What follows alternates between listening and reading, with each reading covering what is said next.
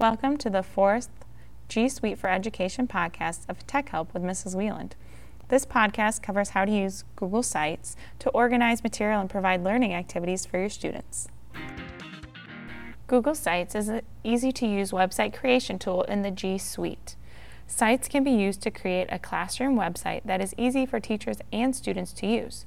Google provides templates for individuals new to website creation, so a class website can be up and running in a matter of minutes. Sites also can be created from scratch. Another great setting in Sites gives the owner control over who can access, share, and edit material on the site. Because Sites is a part of the Google Suite, anything located in your Google Drive can be easily added to the site. If you add a file from another Google application, it will embed the document on the page, so anyone who has access to the site can scroll through the document right on the page, or they have the option to expand the document in a new tab.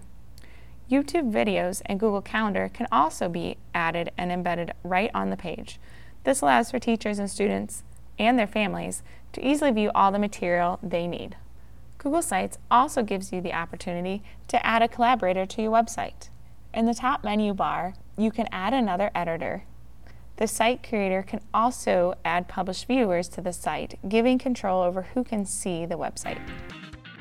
A popular trend in classroom websites currently is to create a Bitmoji classroom. These websites have the look of a cartoon-style virtual classroom, complete with walls, floor, and all the classroom furniture, and it even includes a Bitmoji of the teacher. To create a Bitmoji classroom site, layers of images are organized to create the room. A background image of the floor and the walls needs to be added first. Then the furniture, room decor, and class materials are added.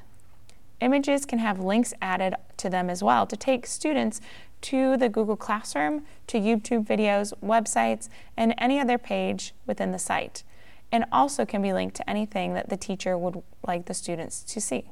This approach is easier for younger students to navigate because they can match the activity they want to complete with an appropriate image. The last and most unique feature of the Bitmoji site is, of course, the personalized Bitmoji of the teacher. Google Sites is very easy to use, and it does not take extensive technology skills. Teachers can easily create basic websites for their students to access. It also has easy-to-use preview mode and publishing options. It's a great resource for teachers to set up for their students, and parents can even access the material at home. Tune in to the next podcast in the G Suite application series to learn more about Google Classroom.